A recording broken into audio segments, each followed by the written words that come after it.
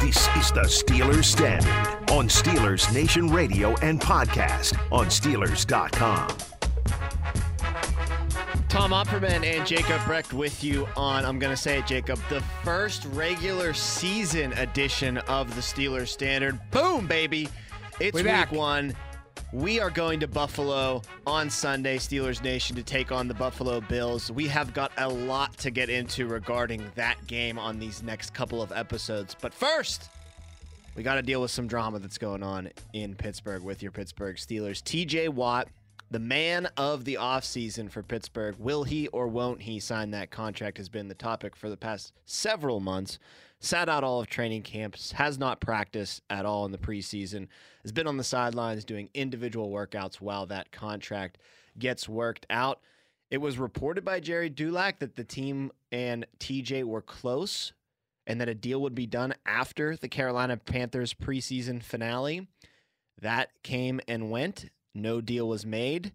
Kind of floated around in purgatory for the past week, and then Aditi, Jerry, other people come out yesterday and said these two sides aren't as close as we once thought, and it seemed like the major hangup is the guaranteed money. And it's funny, just a little transparency. On our last episode we did, Jacob, of the Standard, before taking a little Labor Day break, we saw on NFL Network a little bug pop up, and Aditi did a hit, and it was like a 10 seconds of this on the screen where it said TJ Watt will not sign and will be a free agent next year. And we kind of like held our breaths and looked at each other, but then we decided to mention it.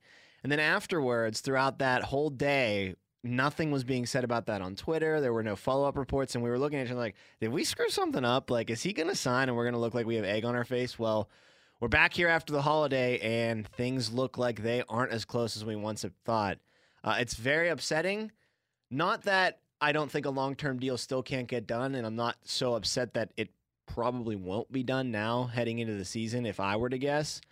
I think it's just upsetting that he's still not practicing because he is under a contract. He still has 1 year left to serve, and now's the week where you step up and you get on that practice field before the Buffalo game. Yeah, so just to keep in mind, today is Wednesday. It's 8 o'clock in the morning. Yesterday, Tomlin had his first regular season press conference, and in it, he mentioned that he expects TJ to report to practice later today on Wednesday afternoon, and that TJ will play in Buffalo on Sunday. Now, it's early Wednesday morning. We do not know if he's actually going to be there later today, but people have said, Mark Cabali said it on Twitter, in his opinion, Tomlin wouldn't have said he expects TJ to report today and on Sunday if he didn't firmly believe it. And I think that's a good sign because Tomlin is not one to mince words. He's not one. Of course, he can be vague at times, but when he explicitly says, I expect TJ to be there today and Sunday, usually Tomlin isn't someone to lead astray the media. And I'll go one step further.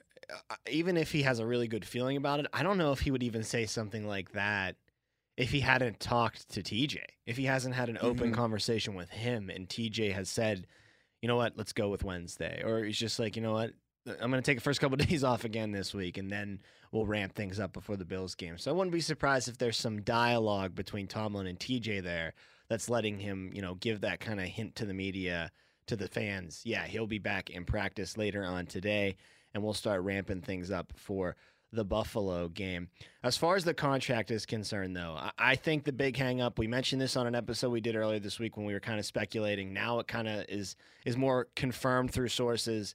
That guaranteed money seems to be the biggest thing between the two sides that they can't reach an agreement on. Steelers do not give a lot of guaranteed money up front on these contracts. The most they've ever given and guaranteed at one time at the beginning of a contract is to their best quarterback of all time in franchise history, Ben Roethlisberger, when he signed about, I think he got about $34 million guaranteed up front.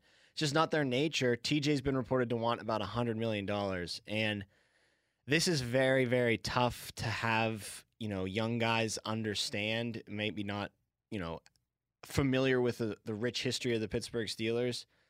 But one thing that, several guests have said on the Mark Madden show recently. I've heard other people say it on this station. The Steelers are probably the team in the NFL that operates under the most good faith with their players than any other team in the league. They always pay out contracts, even if, you kind of underperform your contract and, they gave a little bit more money than it ended up being they should have. They still, for the most part, pay those contracts out. And just because you don't get that lump sum of guaranteed money up front, it is guaranteed. The language might not say that in the contract, but this organization, Ben Roethlisberger hasn't left a nickel on the table, except for, of course, this year when he did it himself to take the pay cut. Cam Hayward, no nickel has been left on the table there. When Shazier had his career ended, they still finished off and paid off his rookie contract for him. This is an organization that operates in good faith. You didn't see Le'Veon Bell really understand that in the past, and now I worry that you might not see T.J. Watt understanding that right now. One thing that Mike DeCourcy from the Sporting News brought up that I thought was a great point.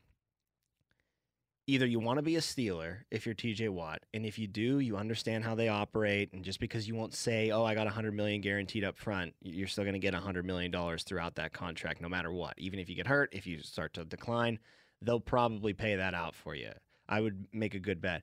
Or TJ and his agent want a nice tweet. They want NFL Network to say $100 million guaranteed, most ever by a defensive player, highest paid defensive player ever, X amount of dollars, X amount of years. The whole NFL world celebrates for a day. What a contract! I have a feeling I think it's the latter. I have a feeling it's not because I think it's TJ wants to be a Steeler. I think TJ is smart enough to know that that tweet will be legitimate for about a year, if that, until Chase Young is up.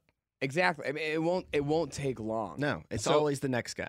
But I don't think TJ has an ego to the point where he wants that national attention or that national recognition. I think TJ is smart enough, a lot in part due to older brother JJ, to know that those highest paid players or most guaranteed money, those headlines last for such a short time, not just in all sports. I mean, we see it a lot in baseball with guaranteed money, right? Because that's the only league that has that.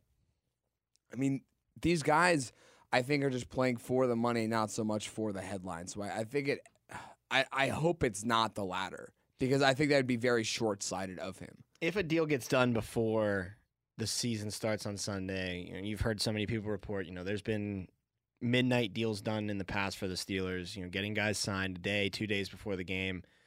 Jerry even brought up the one circumstance in the past where the Steelers went into the season to negotiate a contract, and there's been talk that they might do that here with TJ, keep a dialogue going even after the season starts. I think that's probably the Steelers trying to get him back on the field, but they still might negotiate in the season. I think what happens if he does sign it, whether it be before this year and next offseason, the Steelers will set a record for the most guaranteed money that they'll give somebody, but I don't think it'll be $100 million. I think it'll be more like $50, $60 million guaranteed up front. Which is nowhere near what TJ That's not what he wants, but $60 million up front guaranteed with the knowledge that you're probably going to see $100 million. Like there's. So what's more important to TJ, the $100 million or the guaranteed? I think it's the guarantee, and I think that's what. So do you think if the $100 million is offered, it won't even matter if it's not guaranteed? No, I think it needs to be guaranteed. In his I'm mind. saying, I think that's what. Even the if you get is. that money, if you get that offer, do you think TJ is going to say no because it's not guaranteed? That's what I'm worried about. Is there no middle ground here that he's willing to reach, or you know what? It's probably more appropriate for to say his agent is willing to reach that middle ground than I think the Steelers are willing to meet that. Do TJ and JJ have the same agent? I don't know that. I'm sure it wouldn't surprise me. They all have those super agents. It wouldn't surprise me if it was a Rosenhaus, to be honest with you. Right. But regardless of who the agent is, I do think that TJ, he wants that $100 million guarantee. They want that $100 million guarantee in his camp, and it's very clear that they're not budging off of that, because I just have to assume the Steelers have approached him with different amounts of guaranteed money throughout this process, and they've just been told no every single time. Or else you would have seen that contract signed against Carolina. I got to wonder if, that was maybe the Steelers putting out a statement saying he's going to sign after Carolina, put a little pressure on him, make him feel the heat a little bit. Steelers Nation is now excited that you're going to sign, and then when you don't sign, they make, you look like the bad guy. contract negotiations are always ugly between players and teams. I mean, this isn't even as ugly as it can be. It's just not a very fun circumstance to go through. The business side of the league can be very, very ugly. And, you know, you just are so happy when these things can be done and put behind you. So that's why part of me is like, come on, just pony up the dough and make this thing go away. But I also get where the Steelers are coming from. You gotta they run their team and their salary cap, and their salary is better than almost anybody in the NFL, and they're incredible at managing their money. So I gotta trust them as far as that aspect is concerned too. You know, it's real tough. You're stuck between that rock and a hard place. He's so important, TJ Watt, to this team's success. But at the same time, you got to put team first over any individual player if you're a fan. Especially if the team you can put first is the Pittsburgh Steelers. Yeah, it's not like they're the Browns. So you know is going to take care of you. As you said, even if it's not guaranteed money, you're still going to see that money paid out to you over the course of the rest of your time spent playing football, whether or not whether or not that time is spent playing as a Steeler or not. So it's kind of questionable to me that he knows the franchise he's playing for is a loyal franchise. Why is he not reciprocating that loyalty to them?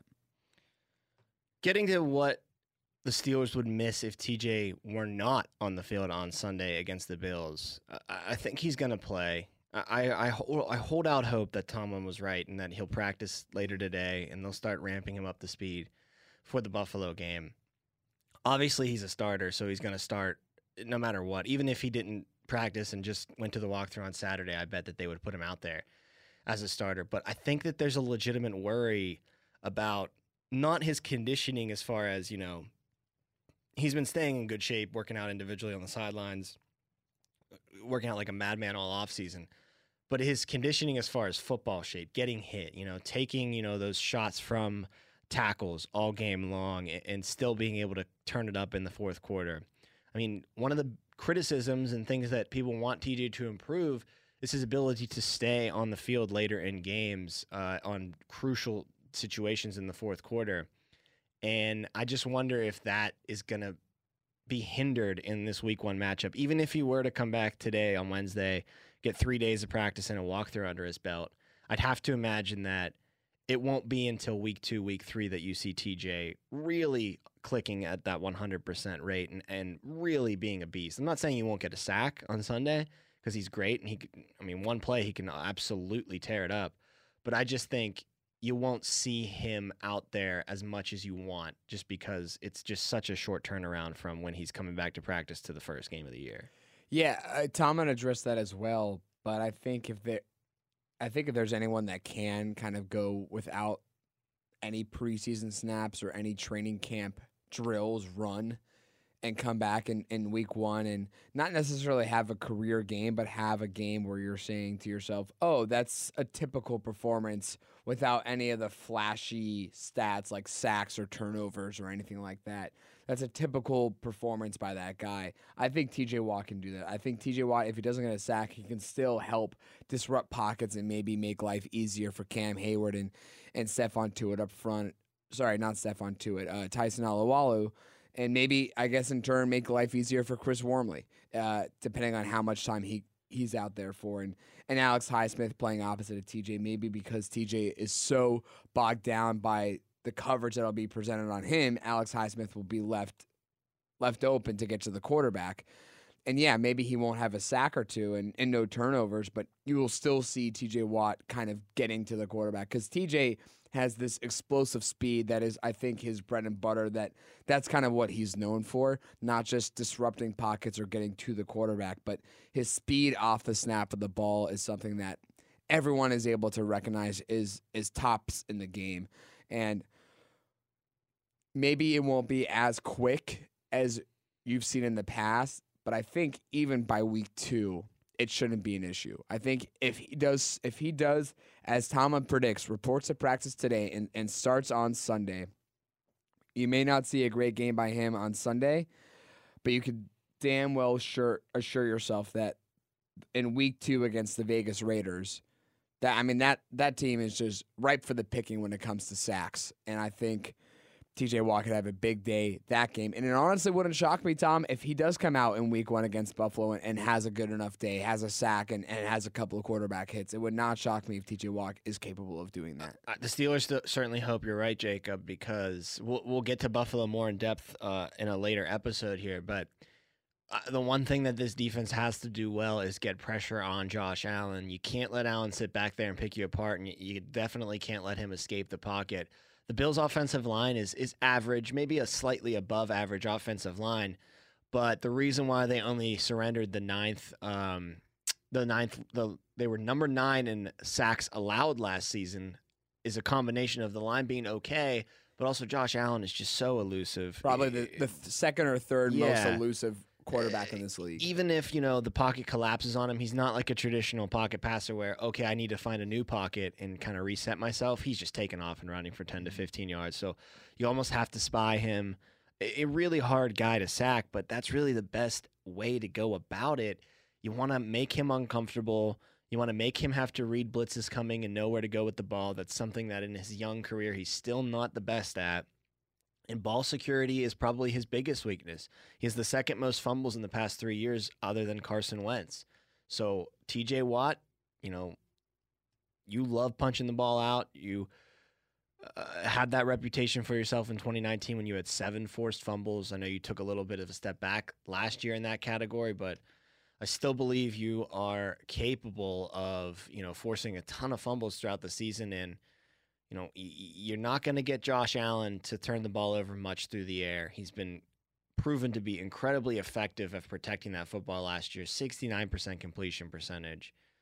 But you can get him to fumble the ball when he's running or in that pocket, and that's the biggest key for that Steelers defense. So TJ Watt is so crucial, obviously, for every game this year, but really especially for Buffalo because the game plan is just you have to get pressure on Allen. You cannot give him 2-3 seconds to let Diggs run 15 to 20 yards down the field and burn you almost every time. So pressure on Allen's huge, and Watt's obviously the most elite Steeler as far as getting pressure is concerned, and maybe the most elite NFL player as far as getting pressure is concerned. I'd say he's, if not 1, definitely 2 behind. He's Aaron no worse Donald. than 2. No, his floor is 2 for sure. And I think that helps you a lot, though, if you're the Steelers, because if he does come out there week 1, if it's known before Sunday that he'll be out there week 1, Buffalo's game plan is going to be, and their film study is going to be all on TJ Watt.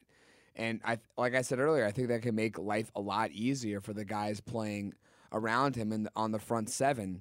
Depending on what that combination is, because we had said before that why put out Chris Wormley out there if you can swing Melvin Ingram on the outside and just put his hand in the dirt, and that way you have your best 11 guys out there, especially your best front 7.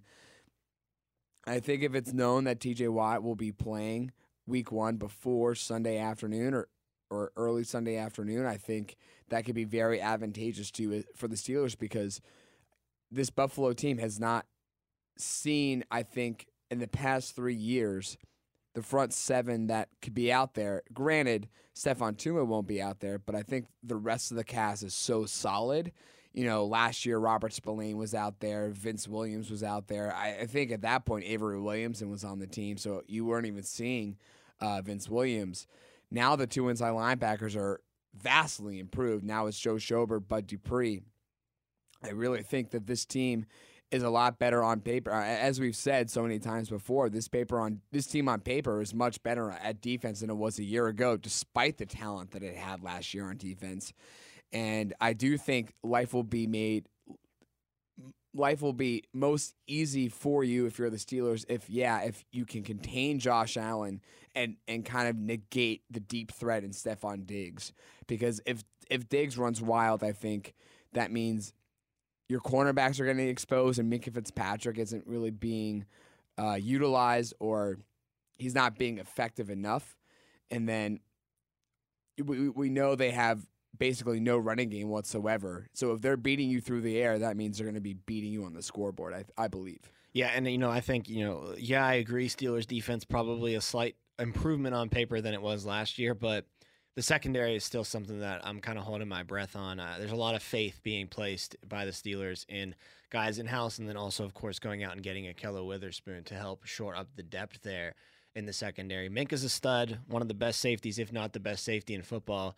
So he definitely will have his handful helping out on Diggs, helping out on Beasley, helping out on Sanders, on Gabe Davis. It's a great receiving core.